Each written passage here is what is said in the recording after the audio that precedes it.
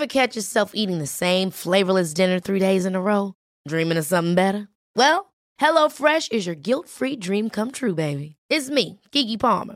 Let's wake up those taste buds with hot, juicy pecan-crusted chicken or garlic butter shrimp scampi. Hello Fresh. Stop dreaming of all the delicious possibilities and dig in at HelloFresh.com. Let's get this dinner party started. Many of us have those stubborn pounds that seem impossible to lose, no matter how good we eat or how hard we work out. My solution is PlushCare.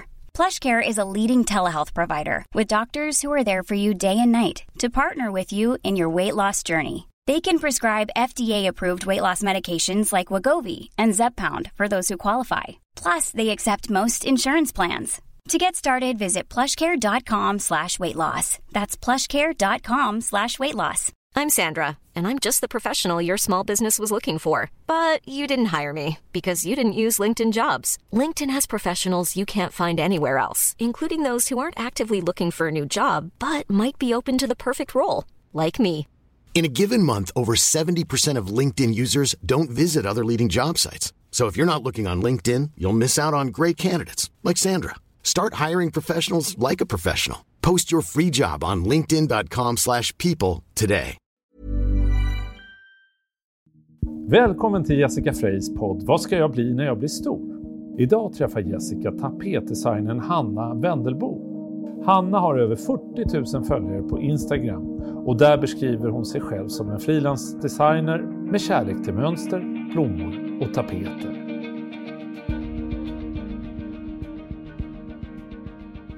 Jag har bjudit in Hanna Wendelbo och här kommer 5 snabba påståenden om dig. Hanna, du är formgivare, du är galen i blommor, du har ett enormt tålamod, du hatar helvita hem och du lever din dröm. Stämde det? Rätt på 4 av 5 i alla fall. Vem hade jag fel på? Alltså tålamod, det är ju inte min paradgren direkt. Inte? Nej. Alltså det tror man ju verkligen när man ser ditt Instagramkonto. Nej, men jag är nog den med absolut kortast tålamod som jag känner. Det är ju väldigt intressant. Ja. Jag kommer komma tillbaka till det här och varför jag håller fast vid att du har världens största tålamod.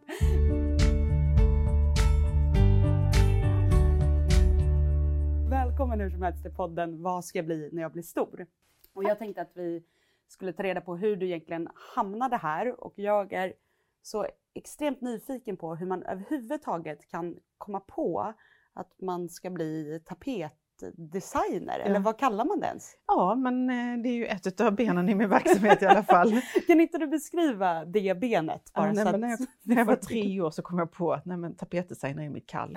Nej, det gjorde jag inte. Gick förbi en tapet. Och... Precis. Nej, men jag tror att jag kanske kom på vad en tapet var när jag var sådär runt 6-7 och blev fascinerad. Men jag visste ju inte då att det var någon som satt och ritade tapeter och färgsatte tapeter och att det var ett jobb man kunde ha. Nej. Det är ju allt som man kommer på senare. För det är jätteintressant att du säger det. För att jag tänkte så här, att vi börjar i barndomen. Ja. Och jag är jättenyfiken just vad är ditt så här första liksom, minne som är kopplat till ditt yrke. Och var det skulle du säga? Att, ja, jag är ju född då på 70-talet. Då kan man ju själv googla hur gammal jag är. Det är räkna. Men i alla fall, så jag är ju då uppvuxen då i slutet på 70-talet. Och på 70-talet så var det ju stormönstrade tapeter. Och det var kraftiga färger, det var lejongult, det var avokadogrönt och det var smaskigt brunt. Underbar färgskala. Men i alla fall mina föräldrar hade en tapet i sitt sovrum och den var liksom tapetserad över alla väggar.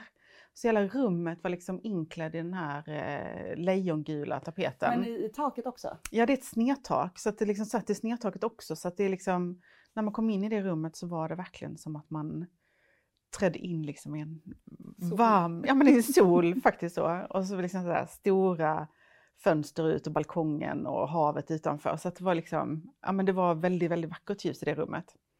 Så en gång när jag var sjuk så fick jag ligga i mamma och pappas säng där inne. Och så i och med att man liksom låg under snedtaket så hade man ju tapeten liksom framför ögonen så. Och då så var det ju så att jag satt liksom och så satte jag fingret på ena stället och så följde man de här gångarna och du vet man hittar på fantasivärld och ja men nu går jag dit och nu går jag dit och nu går jag dit. Och sen plötsligt så bara, men vänta lite, det är ju samma form där som där. Och när jag gick åt andra hållet så var det likadant. Så oavsett om jag gick horisontellt eller vertikalt så upptäckte jag att det var samma form. Och tyckte att det var skithäftigt. Och så kunde man ju då se att detta upprepade sig. Och det var nog första gången jag kom underfund med vad ett mönster är för någonting. En mönsterrapport. Gud vilket fint minne. Alltså Ja. jag blev helt så här. Jag kommer ihåg att vi hade dusch. Nu när du berättar det här fick jag en så här flashback att vi hade något duschdraperi. Ja. Och att jag stod och gjorde exakt den där grejen. Att jag liksom, och där så skulle jag räkna liksom, för det var någon motiv på och hur tätt återkommer de och sådär. Ja. Men det är sånt man gör som barn. Ja. Att det liksom, att det kan vara en sån fascination i en sån enkel grej. Mm. När förstod du att du hade liksom någon slags fallenhet för det här med att teckna och rita och skapa mönster själv? Ja men det vet jag inte om jag ens nu har kommit på. Det tycker jag. Du beror på dagsformer för jag tycker det eller inte. Men alltså jag har alltid liksom fått tillgång till kreativa material hemma. Och mina föräldrar har alltid liksom öst över en saker som man kan hitta på saker med. Och jag trodde liksom att alla människor hade pyssel överallt i alla rum.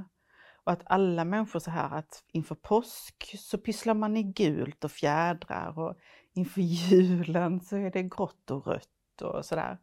Men det var ju många kompisar då som ville komma hem till mig när vi hade de här pysselkvällarna. Men sen förstod jag aldrig varför inte jag gick hem till dem och pysslade. För jag tänkte att alla hade det så. Det är också en väldigt rolig grej som barn. Att man så här tänker att så alla har alla det. Ja. Det är inte helt rimligt liksom. Ja, men på ett sätt så är det ju det. Ja. Men okej, men då tyckte du om att pyssla? Ja, absolut. Men jag har inte... Eller jag tänkte inte på det då som att det var så här att jag pysslade eller något sånt. Men alltså pappa drev reklambyrå så det var ofta liksom han satt och ritade med oss och berättade historier medan han satt och ritade. Och mamma är så här tygnörd, så hon har alltid så här öst över allt man vill ha inom tyg och garn och sånt och sytt allting själv. Så att, hur var du i skolan? Fördomen så här, om man är väldigt kreativt lagd är att man har tycker det är lite tråkigare med dem mer. Nej, jag var en jävla plugghäst. Är det sant? Ja. Men tyckte du det var roligt eller var det drivet av att du tyckte om att vara bra? Jag tycker om att tävla. Okej. Och hur var dina föräldrar i det här? Uppmuntrade de det eller var det mer så här, ja men det är ju toppen att du har det intresset eller liksom, fick du vara fri i skolan eller la de sig i liksom hur det gick i prov? I skolarbetet så var det nog mer så här att, eller jag har frågat dem efteråt så här, men jag kan inte uppleva att ni någonsin ställt krav på mig. Varför gjorde ni aldrig det? Och de bara, men det var ju för att du ställde de största kraven på dig själv. Och så här i efterhand så bara, ja, just det. Det var nog så. Så de fick nog aldrig någon chans att ställa krav på mig. Utan, var det snarare så kanske att de försökte liksom lugna ner dig? Hade du mycket press? Led av att du hade mycket press på dig själv? Periodvis var det nog så. Det tror jag nog. Jämförde du dig mycket med liksom andra? Alltså ville du vara bäst i klassen? Eller vem tävlade du mot? Ja men när man kom upp, men sen så var det ju så här när man fick betyg och sånt. Då var det ju så lätt att veta vem som var bäst ju. Och då var det lite grann så att men i de ämnena man kände att man inte hade någon chans att vara bäst i. Då la man ju sig på medelnivå. Då var det liksom good enough. Men där man kände att men jag kan få... På den tiden så var det bara ett visst antal i varje klass som fick de bästa betygen. Och då var det bara, men där har jag chans att få 5 som det var då. Och men där har jag chans liksom till det. Och då var det ju det man satsade på. Kommer du ihåg vilka ämnen du var bäst i som du hade 5? Ja men det var historia, svenska, vad fanns det mer för ämnen? samhällskunskap. Ja. Ja. Och sen så, jag läste ju naturvetenskaplig på gymnasiet, vilket jag är jättetacksam för, men jag är inte, alltså kemi kan jag inte förstå varför överhuvudtaget jag läst liksom. Men där blev det rimlig nivå liksom. Jag började på naturkunskap också kan jag säga, men insåg efter ett år att så här, vem försöker jag lura? Det här är inte det är inte mina ämnen. Det lossnade liksom aldrig. Nej, precis. Men vi hade en så himla bra lärare i fysik och i matte på gymnasiet. Så jag kunde inte för mitt liv byta. För hon var så jäkla bra. Och hon fick mig att känna mig bra. Fastän jag liksom verkligen fick kämpa för mina 3 år då, medelbetyg. Så att jag kände mig som en vinnare varenda gång jag fick tillbaka proven från henne. Gud vad skönt. Ja. Men och så här. Hade du någon, alltså visste du vad du ville bli? Ja. I skolan? Eller liksom, hur tidigt visste du så här, det här vill jag jobba med? Då skulle jag bli modedesigner. Och det visste jag ju när jag skulle välja till gymnasiet. Så visste jag att det skulle bli det. Höll du på mycket med kläder och så då? Din mamma var sydde jättemycket själv. Hemska saker. Berätta. Berätta den som du minns som är hemskast. Nej men alltså, jag sydde om våra vardagsrumsgardiner till ett par byxor. Och de här byxorna var jag så förtjust i. Hur såg... Nej men det som en brokad. Det låter faktiskt väldigt snyggt tycker jag. Ja, nej men det där 80-talsmodet är kanske på väg tillbaka. Kanske en idé Jessica. Ja, du kan ta den. Ja, du kan ta den. Gardinbyxor. Ja, precis. Ja. Men hade du en speciell stil? Alltså var du väldigt kreativ i din klädsel också? Ja, men då var det ju så här, då såg man ju så här på Beverly Hills och sånt. Och då vill man ju alltid vara det här estetiska alibit i serien liksom. Så det var väl den rollen jag satsade emot liksom. Men känner du, för att jag känner igen mig i dig i det här att man vill vara bra i skolan och allting. Och sen att man liksom lägger sig platt när man inser att här kan jag inte tävla. Och när jag gick i skolan så var det just med kläder och utseende generellt. Så visste jag att jag kommer inte bli den här liksom snygga tjejen, säger jag inom situationstecken i skolan. Så att då var det att jag gick all in åt ett annat håll och liksom också så här, sydde mina kläder i syslöjden och liksom hade konstiga hårfärger och massa piercingar och liksom tog ut min stil på alla möjliga sätt för att jag liksom kände att jag kan ändå inte konkurrera med de här liksom snyggaste tjejerna. Hade du någon sån strategi? Nej, men det kan jag fullkomligt relatera till. Alltså jag hade så mycket olika hårfärger och det, så var det. Så, ja, okej. Men jag går vidare. Då visste du att du ville bli modedesigner. Fanns det någon sån linje då på gymnasiet? Ja, det gjorde det. Beklädnadsteknik hette det då. Och då var det i Helsingborg som då låg lite längre iväg än där jag gick. En halvtimmes bussresa bort. Och det tyckte jag var så långt. Så peppad var du inte? Nej, och sen så var det inga killar på den skolan. Och det var jättemånga killar på natur. Så att då gjorde jag det valet helt enkelt. Och jag ska säga det att jag älskar resonemanget. Ja. Nej, men det är så man resonerar när man var i den åldern. Och sen var det att mamma och pappa tyckte absolut att jag skulle gå humanistisk. Så det här var min tonårsrevolt att välja natur. Ja. Det är ju verkligen revolt. Ja, precis. Jag är så rebellisk. Men du tog det ändå igenom då? Du gjorde inte som jag att du gav upp naturen halvvägs? Nej, alltså jag gick i en så fruktansvärt bra klass. Och jag hade så himla härliga klasskompisar. Så att Och vad hände med din dröm då? Om att bli modedesigner? Nej, men då kände jag att när jag var färdig med de här 3 åren på gymnasiet så var jag rätt så trött. Alltså jag hade ju pluggat liksom. Visste liksom inte riktigt vad jag skulle göra. Jag hade så här nej men jag kanske ska läsa så här till apotekare, för jag hade varit praoat på ett apotek och liksom, det var ju lite roligt med de här systemen och att liksom så. Och så bara, nej fy vad. Så det tänkte jag väl kanske ungefär en halvtimme att det där ska jag bli. Och sen så sökte jag till en förberedande konstskola. Och då på den tiden så var det folkuniversitet. Så att jag var under 20, så jag fick inte studiebidrag för det. Men jag fick studiemedlet, alltså den lägre varianten. Så jag fick alltså 2000 kronor i månaden. Och den här skolan låg då i en annan stad. Så då från att ha varit den här verkligen hemma pyspruttaren som bara älskar att sitta liksom och rita hemma, till att då flytta till en annan stad och så flytta in då inneboende och sen då ha så här extremt lite pengar. Och man bara så här, men det här ska bli till mat. Alltså det är ju helt så här, ja. Men det och också var... från att du då från början tyckte att det var så här jobbigt att åka 30 minuter med buss till en skola. Och sen var det att drömmen hade vuxit sig starkare, tror du? Alltså för då gav du upp ganska mycket. Nej, det liksom. var nog att jag behövde bryta. Ja. Jag behövde ju klippa navelsträngen. Hur mycket jag än älskar liksom och vara hemma och vara med familjen. Men det var nog dags då liksom. Mm. Hur fick du att gå ihop då? Nej men då var det så himla fiffigt så att jag hittade en kille vars mamma lagade otroligt god mat.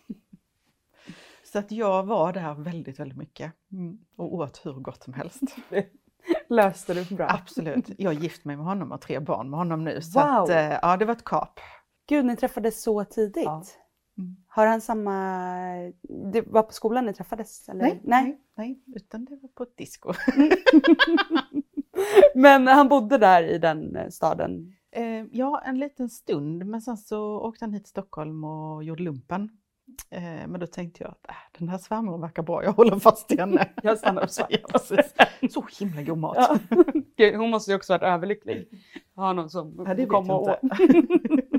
Men då gick du på den skolan och kände du dig då hemma där? Liksom, kände du att du hade kommit in i ditt liksom, rätta element? Nej, verkligen inte. Alltså det var ju en förberedande skola och många av de som gick där hade liksom konstnärlig bakgrund, hade konstnärliga föräldrar eller så. Och jag var ju så van liksom det här med studietempot och takten, att man skulle liksom, så det var rätt tufft att slå ner på det och liksom bara, men vad gör man nu med all sin tid liksom? Hur var det där då liksom? Det var inte så högt tempo eller var det? Nej, men det är en helt annat mindset. Alltså från en gått natur där man har pluggat till att då hamna på en konstskola där man dels de åren där runt 19 och 20, alltså det är ju de viktigaste åren i sitt liv. Och man är osäker på vem man själv är och så här, Och grejen är den, varenda litet hinder blir så fruktansvärt stort för att man har haft så få motgångar i livet. Nu när jag är då 44 så, hinderna kommer, men jag tror att det blir lättare att ta det med en klackspark för att jag vet att jag kommer klara det här också. Men setbacks när man är 19 är, alltså då kan man ju ligga och gråta en hel dag i sängen, bara vägra gå upp. Har du något exempel på någon typ av sån motgång eller setback som du kände så här, alltså som du minns att så här, du grät mycket över men som kanske idag hade... Ja, men det som var det märkliga var ju att när jag gick på natur så kunde man plugga och bli bäst. Och när man är på en konstskola, du får liksom inte, du är den som målar bäst. För att om vi var 20 elever där så var det ju 20 olika uttryckssätt och alla var bäst i sin gren. Och det var liksom, någon var kanske duktig på keramik och någon var duktig på kroki, någon var duktig på då olja, någon var duktig på självporträtt, någon var duktig på textil. Men man jämförde sig ju med alla de som var bäst i det och satte man ihop det till liksom en drömperson i sitt huvud. Och så jämförde man sig hela tiden mot det. Det är så ju det, jättefarligt. Eller, ja, jag förstår. Ja. Tror att det är väldigt vanligt att man gör det, att man gör en idealperson som man jämför sig emot. Och då står man sig ganska så slätt liksom. Verkligen. Och väldigt svårt, alltså just med alla typer av konstformer, att det inte finns inget mätverktyg. Nej. Och om man är en person som är van att liksom kunna säga så här, det här gjorde jag bra, det här gick bra eller inte bra. Det är ju knepigt. Och sen dessutom det att när man sysslar med naturvetenskapliga ämnen så vet man om man är färdig. När du har räknat färdigt den matteboken, ja men då är du färdig med den. Men när tusan vet du att du är färdig med en kroki eller en målning. Ja men du var färdig för en halvtimme sedan, men du har fortsatt en halvtimme och nu är det skit liksom. Så det... Hade du någon du kunde så här ventilera det här med då? Ja, det var jättebra lärare och det var... Eller var du medveten om att du hade de här problemen? Eller är det jag nu tror du ser... alla kämpade med det. Jag tror... Det var lite varierande åldrar och de som kanske var lite äldre, det vill säga runt 25. Lastgamla. Ja, precis. De var skitgamla. De var ju lite mer färdiga med det liksom. Medan det hände så otroligt mycket i alltså hans hjärna och självuppfattning och självförtroende under de åren. Så att nej, men det är en resa man måste ta sig igenom. Vad gjorde du efter den här, när du hade gått klart den skolan? Ja, men då var det ju så att nu var det ju målsättningen då. Så då hade jag ju klurat där och vad jag skulle bli för någonting. Och mina föräldrar var så här jättepeppande. De bara, nej men det är klart att du ska fortsätta med konsten och testa nu det så länge du kan. Och ja men verkligen stöttande och supportive. Så att då bestämde jag mig för att gå en textilutbildning. För jag ville lära mig att väva, vilket var ett krav för att komma in på Konstfack. Aha. Ja, detta var på 1900-talet, Jessica, förstår du? Ja. Jag var knappt för. Väva var alltså ett krav för att gå Konstfackskolan? Ja, nej, för att komma in på den textila utbildningen på Konstfack då. Wow. Och så var det på HDK också och på några andra. Var det jag tror att tyckte det var kul eller var det bara så här, nu ska jag göra det här för att komma dit? Jag hade ingen aning om det. Men jag älskar ju textil och jag var ju inne liksom på fashionbiten. Så att, och jag hade nästan bott uppe när jag gick den här förberedande konstskolan i textiltrycket. Alltså varit dag och natt, bara tryckt tyger och ritat mönster och bara tyckte det var så jäkla kul liksom. Väldigt experimentellt och ganska så fult idag, men då var det genialiskt. Är inte det ganska också en sån grej som jag känner med så här konst, eller så att man ritar eller gör, alltså jag kan ju tänka som jag gör en tårta typ. Ja. Så kan jag tycka att den är fin när jag gör den. Och så här, det här blev ju bra. Och sen när jag går tillbaka 3 timmar senare så bara, vad har jag gjort? Det ser jättekonstigt ut. Förstår du vad jag menar? Att man så här, är liksom så inne i processen så tycker man att det är så här genisnyggt. Nej men verkligen. Men sen, och sen kanske 3 dagar senare kanske man tycker det är snyggt igen. Men, ja, att det är men så... om man då ser över en längre tidsperspektiv så ser jag ju att jag har utvecklats i mitt formspråk. Och jag kan mycket mer av tricksen för att det ska bli bra.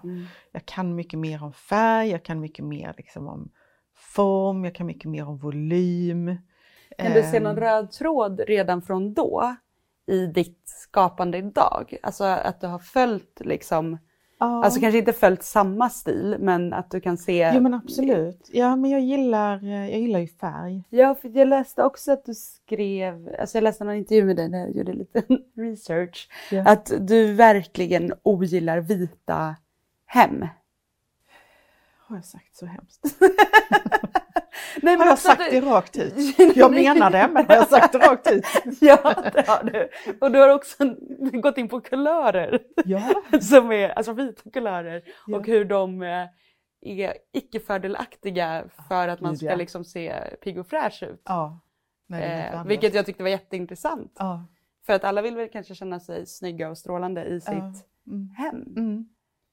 Jag ska säga, vita väggar är jättebra under de 4 ljusa månaderna i vårt land. Men de andra 8 månaderna så är inte vitt den bästa färgen. Vilket känns ganska tvärt emot vad man tänker. Man tänker ju att så här, det är bra på vintern att det är ljust och fräscht. Nej. Ja, fräscht får det jättegärna vara. Men kritvitt eller 0500-1 är inte... Hur gick det med väveriet då? This is Paige, the co-host of Giggly Squad, and I want to tell you about a company that I've been loving, Olive & June. Olive & June gives you everything that you need for a salon-quality manicure in one box. And if you break it down, it really comes out to $2 a manicure, which is absolutely insane. It's also so easy to get salon-worthy nails at home with Olive & June. The difference between how your nails used to look when you did them yourself and now with the Mani system is a complete game changer. The best thing about Olive & June, too, is it's a quick dry. Dries in about 1 minute, lasts for 5 days, and full coverage in up to 1 to 2 coats. Visit oliveandjune.com/perfectmani20 for 20% off your first system. That's oliveandjune.com/perfectmani20 for 20% off your first system. If you thought the only way to get a more defined jawline with natural-looking results was through surgery, think again. Juvederm Volux XC is a non-surgical injectable gel filler that improves moderate to severe loss of jawline definition and can help you achieve natural-looking results with little downtime. Even better, this improved definition lasts up to 1 year with optimal treatment. No maintenance required. Improve jawline definition for a smooth, sculpted look with Juvederm Volux XC. For important safety information and to find a licensed specialist, visit Juvederm.com. That's JUVEDERM.com. Not for people with severe allergic reactions, allergies to lidocaine, or the proteins used in Juvederm. Common side effects include injection site redness, swelling, pain, tenderness, firmness, lumps, bumps, bruising, discoloration, or itching. There's a risk of unintentional injection into a blood vessel, which can cause vision abnormalities, blindness, stroke, temporary scabs, or scarring. Talk to a licensed specialist to find out if it's right for you. Ever catch yourself eating the same flavorless dinner 3 days in a row? Dreaming of something better? Well, HelloFresh is your guilt-free dream come true, baby. It's me, Keke Palmer. Let's wake up those taste buds with hot, juicy pecan-crusted chicken or garlic butter shrimp scampi. Hello Fresh. Stop dreaming of all the delicious possibilities and dig in at HelloFresh.com. Let's get this dinner party started.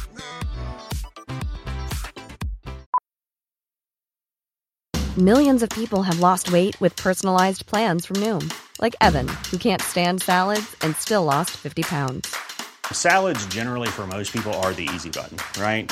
For me, that wasn't an option.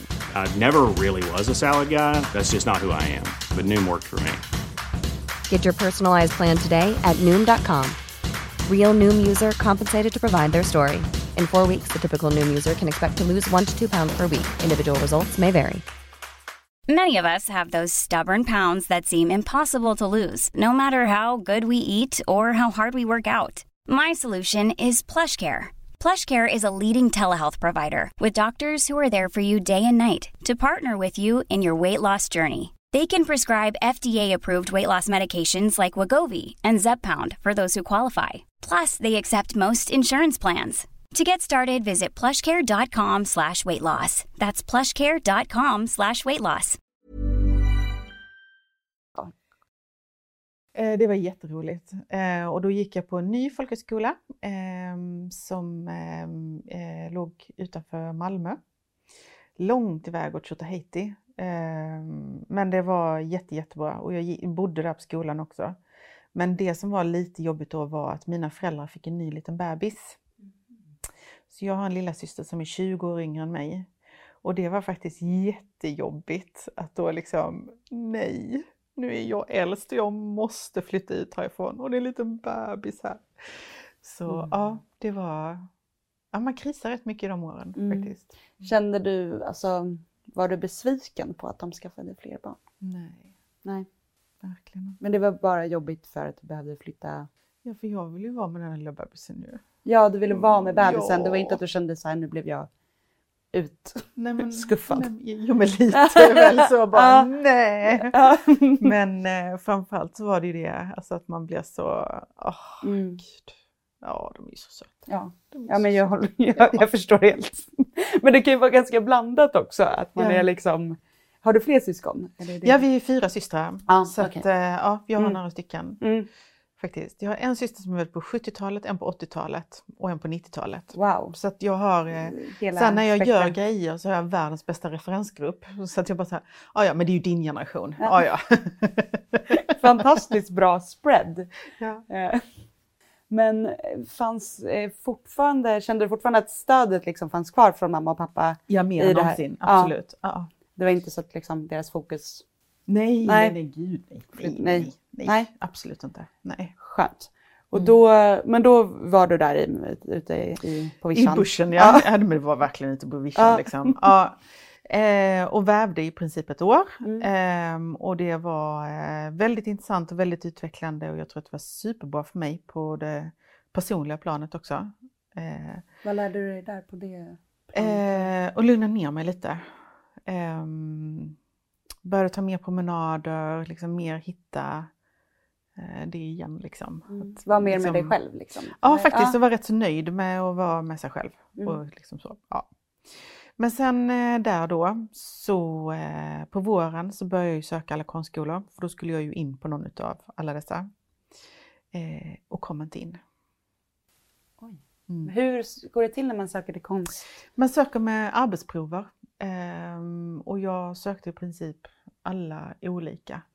Och kom inte in någonstans. Jag hamnade på reservplats på HDK i Göteborg på textilkonst. Och det var ju den utbildningen som var högst på listan. Och det var ju så sorgligt så att det var ju inte klokt alltså. Det var Hur kände du när du inte kom in från att ha velat vara bäst? Nej men det var ju nattsvart liksom. Det var ju bara så hemskt att det inte var klokt liksom. Hade du inte haft det i din... Hade du tänkt att så här, jag kanske inte kommer in, eller hade du varit stensäker på att så här, det skulle gå nu när du hade gjort det här året med vävningen? Och... Ja, alltså grejen var den att jag kom ju på intervju då. Och när man kommer så långt i uttagningen så tänker man ju liksom att... what's not to like liksom. Jag håller med. Liksom. Helt rimlig tanke. Ja. Så det var faktiskt rätt så knäckande då att när de väl träffar mig att de säger nej tack. Man bara, nej men det är ju inte rimligt. Det är ju inte rimligt. Nej. Men hur hanterade du det? För det, alltså i min värld så skulle jag också bryta ihop totalt av den. Ja, nej men det gjorde jag nog faktiskt. Men sen så flyttade jag ihop med min då pojkvän som han var i Lund. Och läste konstvetenskap. Och sen så jobbar jag aktivt i formatet 50x70. Som alla arbetsprover skulle vara i då. Så att jag liksom så här, allting jag gjorde under ett helt års tid var arbetsprover. Du fortsatte alltså, för du tänkte jag söker in nästa år igen och då är jag ännu bättre. Ja. Så du hittade någon revanschlusta då? Ja, alltså därefter jag hade varit så himla knäckt så var det så att jag sökte till en sommarkurs på Kapellagården på Öland. Och då var jag där i 3 veckor och jag tror att där i det då så kände jag mig bra igen. Jag kände liksom, men jag duger. Alltså det här är ju... Jag tror ändå att jag har det. Fick du tillbaka liksom dröm? Eller den kanske alltid var stark hela vägen, din dröm? Liksom. Nej, den hade ju dött där med beskeden, verkligen. Men så var det att vi hade en jätteduktig akvarelllärare. Och han visade att måla akvarell på ett helt nytt sätt. Och då kände jag liksom att det var så jäkla roligt att hålla på med akvarell. Så att jag liksom blev så... ja men du vet, man är så inne i processen så man skiter lite grann ifall det är snyggt eller fult. Men för att det är så jäkla roligt och utmanande. Då fick du tillbaka gnistan. Ja, precis. Och så var det så otroligt vackert där på Öland och Kapellagården och så. Så att när jag kom tillbaka till Lund sen och läste där då de 2 terminerna så hade jag jätteroligt också. Skitkul och var student och alltså varit riktig så här universitetsstudent och varit med på sittningar och alla de bitarna. Så det och så jobbade du järnet med arbetsproverna samtidigt. Okej, och sen då när det kom till dagen du skulle skicka in dem igen, hur kändes det då? För då fanns det ändå med att det kunde liksom... Jävla helvetes skit och mög, nu ska det gå vägen liksom. Verkligen, och då fick jag ju så här, alltså jag tror att jag kom in på, men om det var tre olika utbildningar, så att då kunde jag välja. Känner du... Fast, då var det faktiskt så här, för med HDK, som jag då hade varit andra reserv på. Och då räknar man ju med att då får jag ju platsen nästa år. För nu är jag ju så himla mycket bättre. Och jag ansöker fortfarande. Men då var det så att när jag fick det beskedet så fick jag nej. Och jag bara, men vad fan vill de inte ha mig på textilkonst? Jag är ju helt awesome nu liksom. Och sen så tror jag 2 dagar senare så fick jag beskedet att jag var antagen till design. Och jag bara, okej. Ja. Då kör vi på det. Men alltså, känner du med facit i hand att det var bra att du inte kom in första gången? Ja, superbra. Fantastiskt bra. Så att det liksom, han blir bättre och... Ja, man kanske inte blir bättre, men jag hann uppleva studentlivet i Lund som var helt fantastiskt, var jätteroligt. Och jag... läste konstvetenskap då som sen hjälpte mig på andra sätt. Så att nej, det har blivit så bra. Det blev så bra. Tror du på det? Att det är lite så att saker händer för en mening i den ordningen de händer? Ja, det tror jag faktiskt. Jag med. Ja, men därför det blir så rysningar på sådana grejer. Nej, men det är jag övertygad om. Ja, då kom du in på design. Yeah. Och då kände du att, så här, att för det var liksom deras idé då? Ja, jag hade sökt både textilkonst och design här för mig. Men blev då nekad på textil och antagen på design. Och jag är ju en designer, jag är inte en textilkonstnär. Eller jag är inte en konstnär, det är jag inte. Vad är skillnaden på designer och konstnär enligt dig? Nej, men som en konstnär så vet du aldrig när du är färdig. Som en designer så vet du alltid när du är färdig. Det är det där du vill veta. Ja. Nu har du gått i mål, så grattis. Är det dig själv du vill imponera på något vis? Ja, jag tävlar mot mig själv hela tiden. Fast jag tävlar mot alla runt omkring mig hela tiden. Det är inte alltid de vet om det. Eller? Nej. Men... Men tycker du att det är kul att tävla mot dig själv? Eller blir det liksom, kan du känna att kan jag någon gång få vara nöjd? Nej, men jag är nöjd. Ja. Jag är supernöjd och jag är tacksam varje dag. Men jag tror att tävling är en av drivkrafterna jag har. Och då fick du igen börja plugga någonting där du kände att så här kan jag ändå veta när jag är klar och det finns en tydlighet. Ja. Hur var det där du hittade vad du sen skulle bli? Ja, men då var det ju så att jag hade läst konstvetenskap i Lund. Och när jag kom till HDK så skulle vi ha konstvetenskap på måndag eftermiddag. Men då hade jag ju läst hela den kursen, så då fick jag tillgodoräkna mig det i utbildningen. Så att jag hade ledigt måndag eftermiddag. Och jag har alltid haft lite dyr smak. Så mitt studiemedel har inte räckt så långt. Och då måste man tjäna pengar. Och då får man vara lite kreativ. Och då åkte jag förbi en butik i Göteborg som hade öppnat ytterligare en avdelning. Och jag var helt inne på textil då på den tiden. Och då var det en butik som heter Engelska Tapetmagasinet som öppnade en textilavdelning. Och då tänkte jag, har de öppnat en textilavdelning precis så behöver de personal. Och här är jag. Så jag gick in och frågade om de behövde extra personal. Och de sa att ja, vi behöver det på lördagar och måndag eftermiddag. Here I am! Gud, också ödet. Ja, men precis. Ja, men det var det. Och sen så jobbade jag extra där hela tiden under tiden jag läste på HDK.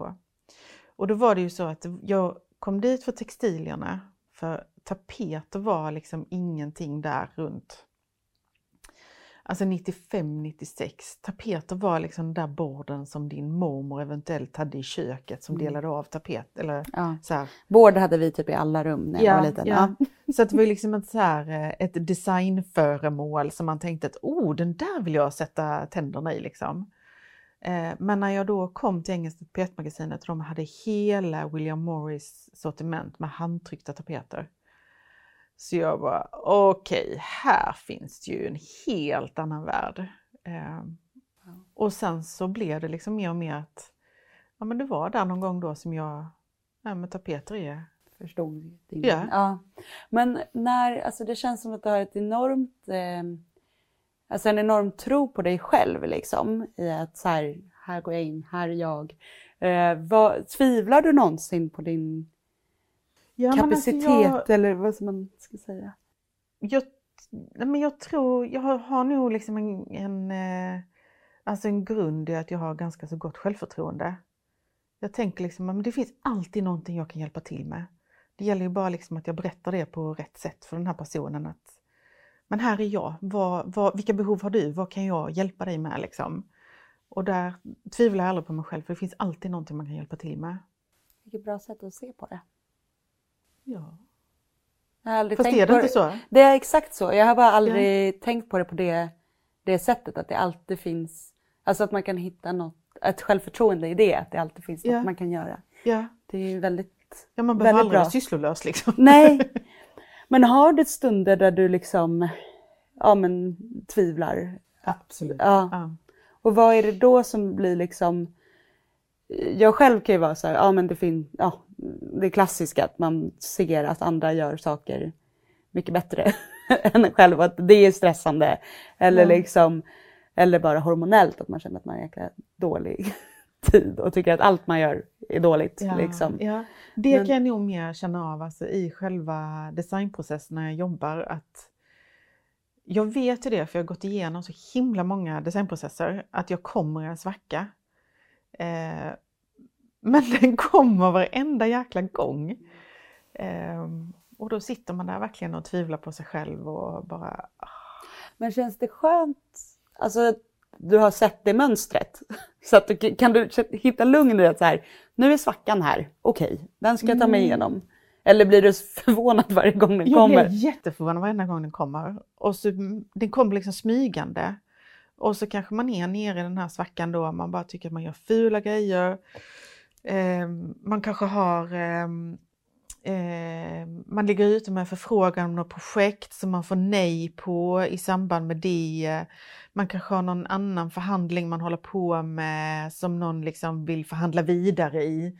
Och man bara så här, nej men alltså jag lägger ner detta, herregud. Om inte någon vill ha min design så kan jag lika gärna ligga kvar i sängen idag. Aldrig mer gå upp. Ja, känner igen mig så mycket i exakt det där. Men hur tar du dig ur den? Ja men det finns ju tricks. Det finns jättemånga sådana bra tricks att ta sig till. Ge mig dem. Nej men gå ut och ta en promenad. Svettas. Det vet jag att du också har som trick, att ut och springa en sväng så händer det saker i kroppen. Man kommer på saker och endorfinerna kickar in. Och de hjälper ju en upp på svackan. Och likadant, alltså solljus och D-vitaminer hjälper en också att bli piggare och tänka på ett annat sätt. Men sen också att man lite kan så här, titta på saker man faktiskt är nöjd med. Och så bara, men det där har jag faktiskt i alla fall gjort. Det där gjorde jag faktiskt. Det var faktiskt bra. Och så ger man sig själv det berömmet. Ja, gud vad bra. Så bra tips. Om du fick leva om, skulle du ändra någonting i den här vägen? Nej, egentligen inte. Det tror jag inte. Nej. Skönt. Men sen så är det ju det att alltså när jag läste på HDK så var det en 5-årig utbildning. Och det är väldigt, väldigt, väldigt långt. Jag läste en termin på Handels i HDK-utbildningen. Så jag läste parallellt. Jag gjorde HDK samtidigt som jag gjorde företagsekonomin på Handels. Men det var liksom mitt sätt för att få upp tempot i utbildningen. För jag kände att jag gjorde bara fina saker men jag visste inte ja men vad ska jag göra sen med dem liksom? Hur blir det ett jobb? Ja, hur blir detta ett jobb? Och det har ju skolan blivit så himla mycket bättre på nu. Och nu läser man ju då en bachelor först som är 3 år och sen kan man göra en master. Och det tror jag är helt rätt som de har gjort med utbildningen. Men hur gjorde du till ett jobb? Alltså hur såg sen vägen ut från att du hittade tapeterna till att Okej, hallå tapeterna här. Ja, här är de. Ja. Hur blev du liksom tapet-Hanna sen? Nej men sen så var det ju så att jag visste ju då att jag skulle jobba med tapeter. Så att när vi fick möjlighet då näst sista terminen att göra praktik så valde jag att göra praktiken i England. För tänker man tapeter så tänker man England. Så jag praktiserade på 2 stycken olika företag i England. Och sen så hade jag ett företag i Sverige som var liksom mitt absoluta så här mega goal. Att jag vill jobba på Sandberg. Alltså det är mitt liksom, jag vill ha ett jobb där. Så här lite hemligt uttala för sig själv. Man vågar ju inte liksom säga så stora ord så att någon annan hör det. Eller? Nej, det känns som du skulle kunna våga det också. Nej men inte då. Nu skulle jag våga säga det. Men inte då. Och då var det så att de ställde ut på en mässa i London när jag var där och praktiserade. Så jag gick till den mässan, presenterade mig. Tänkte, what's not to like? Ja. Men där vågar du ju göra, det är ju att uttala det. Ja, men då tänkte jag liksom att men där har jag ingenting att förlora liksom. Och sen hade jag faktiskt sån jäkla tur att när jag åkte hem sen från London för att börja mitt examensarbete. Så ringde de från Sandberg och sa att vi har en assistenttjänst här som vi skulle vilja att du söker. Ja, och då gjorde jag det. Och när jag hade varit på första intervjun så var det bara så här, nu jävlar ska jag firas. För jag kommer inte få jobbet, men jag har varit på intervju på mitt drömjobb. Så ja, mina föräldrar kom upp och vi gick på restaurang och hade så här jättehärligt och mysigt. Gud vad bra! Och de bara, skål för dig. Och jag bara, det här känns mega stort liksom. Och sen så var det så här, nej men det var men du helt fick jobbet? Ja! Och då var det så där så jag bara, men hur gick detta till liksom? Men ja, jättekul. Wow. Och där var du i 9 år. I 9 år. Ja. Så länge tror jag inte man ska vara på något jobb alls egentligen. Eller så är kanske det jätteskönt om man trivs bra. Ja, jag trivs jättebra. Och, alltså 2 barn och liksom hela den livsresan man gör där i den perioden. Har du fortsatt med den, alltså för det här med att ta ut liksom segern i förskott, lite sådär, fira intervjun på något vis. Har du liksom, har det gett dig så här, men det här ska man... är min mammas devis som jag alltid tar med mig. Fira det som firas kan. Och jag menar, om man tar ut segern i förskott och firar den, då får man alltid fira en gång.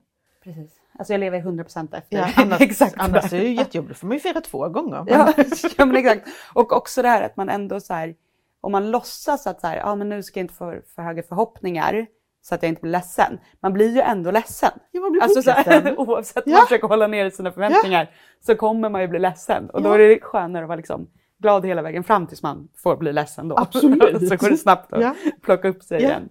Ja, men gud vad häftigt. Men nu har du lämnat då Sandberg.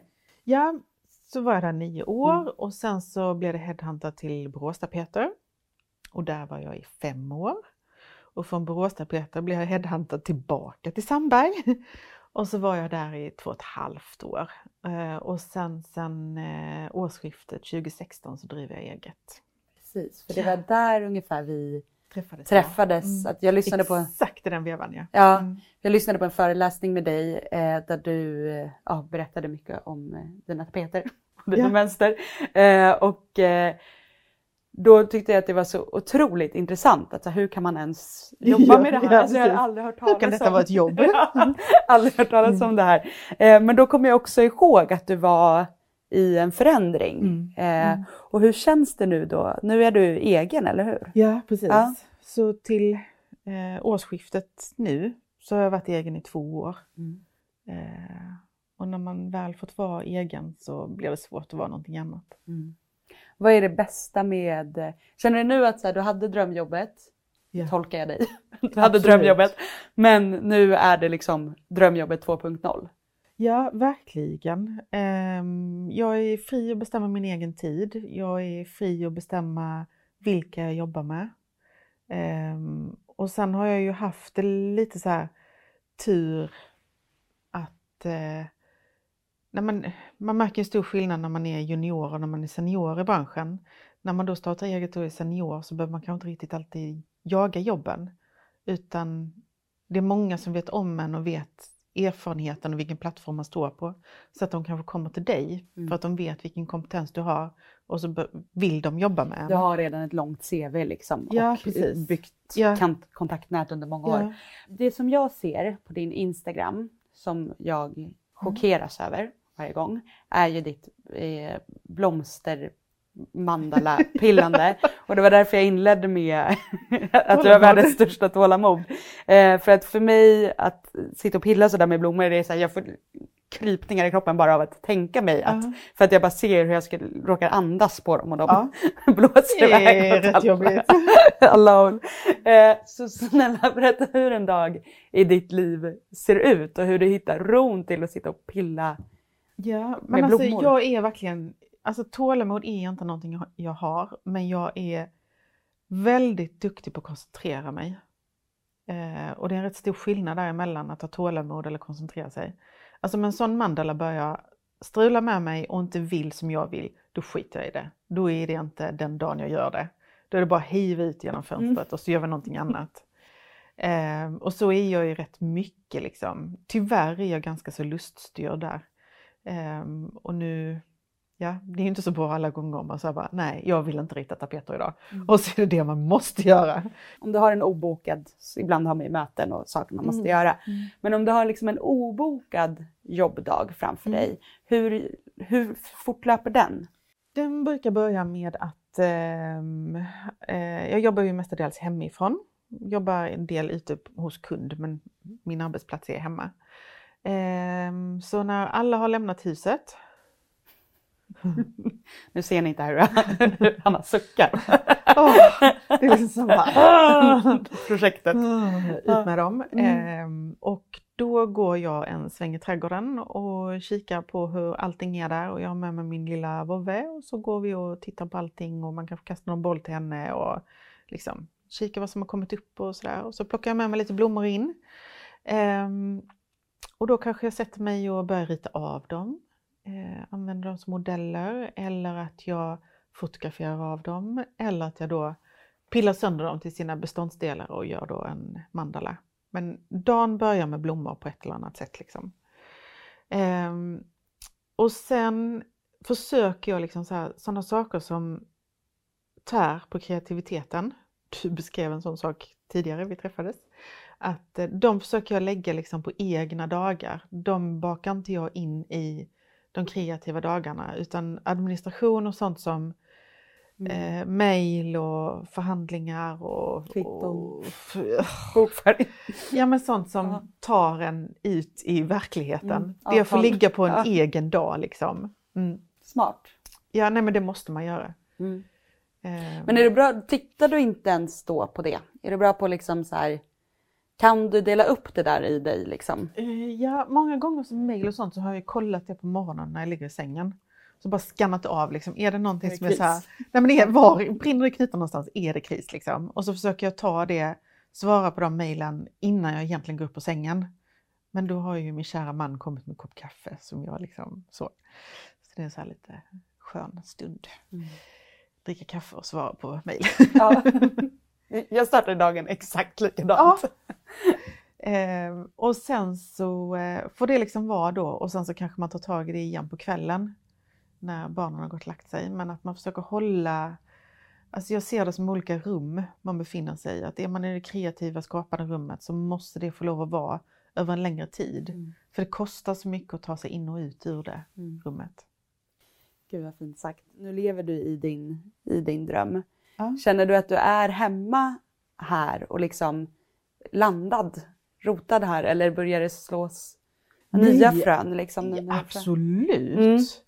Nej. Alltså, nej men jag vill slå världen med storm. Alltså, Verkligen. Ja. Jag vill ju göra mönster till allting och jag vill sätta mitt blomsterpill på allt jag kan komma över. Och det är lite grann så här jag är väldigt, väldigt så här genusdriven eller liksom feminist och jag liksom så här bara, nej men det här kan jag inte bara göra för mig utan det här gör jag för alla mina systrar. Det här gör jag för alla som kommer efter mig. Att när jag gick i skolan så hade jag så här mönsteridoler. Det var Josef Frank och det var William Morris och så var det några gubbar till. Men alltså tänk vad roligt om någon som går en utbildning idag säger så här att nej, men jag tycker Hanna Wendelbo gör jättefina grejer. Ett kvinnligt namn liksom alltså, som förebild. Så att det är liksom en sån sak som driver mig att nej men ta med tusan att nej det ska inte vara Arne Jacobsen och Stig Lindberg som är högst där på mönsterskalan utan där ska in ett kvinnligt namn också. Nu riktar vi här då till andra kvinnor. Vad har du för råd eller liksom eftersom jag jobbar med mat så skulle jag vilja att vi liksom någonstans landar i ett recept. Ja. Så här, vad är ditt recept på att bli du? Eller på att nå sin dröm, alltså så som du har gjort liksom. Stor del nyfikenhet. Och sen så en rejäl skopa med passion. Att man bara känner liksom att det här brinner jag för. Det här tänker jag liksom, nej det här ska jag verkligen hitta sin passion. Ja. Och sen också att man tillåter sig själv ibland att vara lite arg och förbannad. För det kan vara också en jättebra drivkraft. Vad är det du är förbannad på? Det sköna är att nu har jag ju kommit upp på seniornivå så jag behöver inte vara lika förbannad längre. Men jag har ju haft många år då jag har varit så förbannad så att jag liksom fått gå hem och skrika högt. Vad har du varit förbannad på? Nej, men det finns ju många män. Ja. Men vad är det värsta som har hänt i karriären? Många glastak och ja. Nej, men det var en period när jag hade en chef på ett ställe som frågade mig om en massa saker och sa så här att men du, det du precis har sagt till mig, skulle du kunna sätta ihop till en presentation? Och så är man sådär, ja men självklart, tyckte du det var bra jag sa? Och, ja men självklart, nej men det gör jag. Han bara, kan du mejla det till mig ikväll? Ja, det gör jag, absolut. Tack. Och sen så kommer då en stor presentation tillbaka från hela företaget och det står då min chefs namn på mina slides. Och man bara så. Hur gjorde du då? Då konfronterade jag honom och sa liksom att nu ser jag ju att det här är ju till och med bilder som jag har tagit själv. Som det nu liksom står ditt namn på och så. Han bara, ja men alltså jag sa ju ditt namn hela tiden när jag gjorde presentationen. Jag bara, ja fast de syns ju inte där nu längre. Eller hur? Tips. Så att numera så, eller ja, nu behöver jag inte brottas med sånt längre. Nej. För att du är? För att jag är senior och för att jag väljer mina uppdragsgivare själv. Men alltså, fan vad man får slåss som tjej. Dina barn, vad har du för råd till dem? I liksom yrkesval och liksom vad man ska göra med sitt liv. Nej men då tänker jag att man ska göra det man tycker är roligt och gå dit hjärtat leder en. Alltså mina barn säger så här att när jag ska bli fotbollsproffs eller jag ska bli basketproffs. Ja men kör på det, gör det. Och om du inte orkar skaffa dig en utbildning vid sidan av medan du gör det. Då löser du det sen också. Det är jag övertygad om. Så ge dem väldigt mycket frihet. Ja. Och jag är övertygad om att det är ju liksom ett helt nytt samhälle som växer framför oss med så mycket nya möjligheter. Så att jag tror att gå dit passionen och hjärtat leder dig så kommer det att bli ett jobb du kan tjäna pengar på sen. Det känns som att dina föräldrar har också gjort på det sättet kring dig. Att de bara har liksom stöttat och gett dig alla möjligheter. Och det har ju fungerat väldigt, väldigt bra. Verkligen. Det känns som en otroligt bra grej att ta med sig just idag när det är en extrem betygshets och stress i liksom, redan hur det går i skolan. Men det är som du säger att går det inte bra där så går det bra sen. Nej, eller man hittar något nytt. Lite grann så här med betygsstressen och hetsen som är runt omkring det. Vi var ju 6 stycken som läste den utbildningen på HDK som jag läste. Men det är ju inte alla där som jobbar med det idag. Och då har de ändå kämpat för att komma in på en skitdyr utbildning, alltså 5-årig utbildning, rätt stor studieskuld liksom. Medan jag har andra vänner som är så här lite ledsna för att de inte har läst HDK men som jobbar som designers idag. Och man bara så här, alltså det har inte så himla stor betydelse. Nej. Utan det går dit hjärtat leder dig. Så kommer man fram till slut. Ja. För där tycker jag nästan, alltså, precis det som du sa, att här, om man följer sitt hjärta och följer sin passion så kommer man fram oavsett om man gick rätt utbildning eller bara jobbade sig fram. Ja. Och det är ju någonting väldigt tydligt i det. Så att egentligen i ditt recept, det som är grunden är att hitta sin passion. Definitivt. För om man har den så kommer vägen visa sig. Och lite grann så, om ens passion ena dagen är att odla blommor. Men nästa dag är att laga tänder. Det är inte hela världen. Man får lov att byta. Men det blir så himla mycket lättare att göra sitt jobb om man brinner för det man gör. Och då blir det bra. Jag tycker det får avsluta. Tusen tack Hanna för att du ville vara med i min podd. Och jag känner mig superinspirerad. Gud vad härligt Jessica. Verkligen. Kanske ska ge mig på det här blomsterpilleriet också. Ja, det tycker jag. Testa. Med ätbara blommor uppe på något vackert du har gjort. Ja, precis. Jag kanske ska liksom hitta motivationen i att lägga det på en sallad eller någonting. Så att, absolut. Det liksom, så att jag får belöningen sen också. Ja. För du fotade och sen... Ja, wastear jag det. Du kan ju äta upp ditt åtminstone. Tusen tack för att du kom. Tack snälla.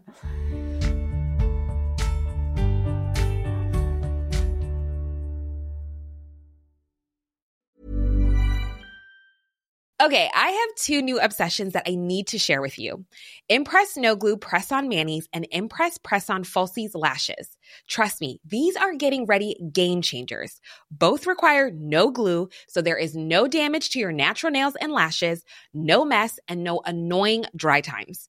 Just one step and you're done. Boom. Instant glam. Visit impressbeauty.com/presson and use code PRESSON25 at checkout for 25% off Impress Manicure and Press-On Falsies. Hold up. What was that? Boring. No flavor. That was as bad as those leftovers you ate all week. Keke Palmer here, and it's time to say hello to something fresh and guilt-free. Hello Fresh. Jazz up dinner with pecan-crusted chicken or garlic butter shrimp scampi. Now that's music to my mouth. Hello Fresh. Let's get this dinner party started. Discover all the delicious possibilities at hellofresh.com. Even when we're on a budget, we still deserve nice things. Quince is a place to scoop up stunning high-end goods for 50 to 80% less than similar brands. They have buttery soft cashmere sweaters starting at $50, luxurious Italian leather bags, and so much more. Plus, Quince only works with factories that use safe, ethical, and responsible manufacturing. Get the high-end goods you'll love without the high price tag with Quince. Go to quince.com/style for free shipping and 365-day returns.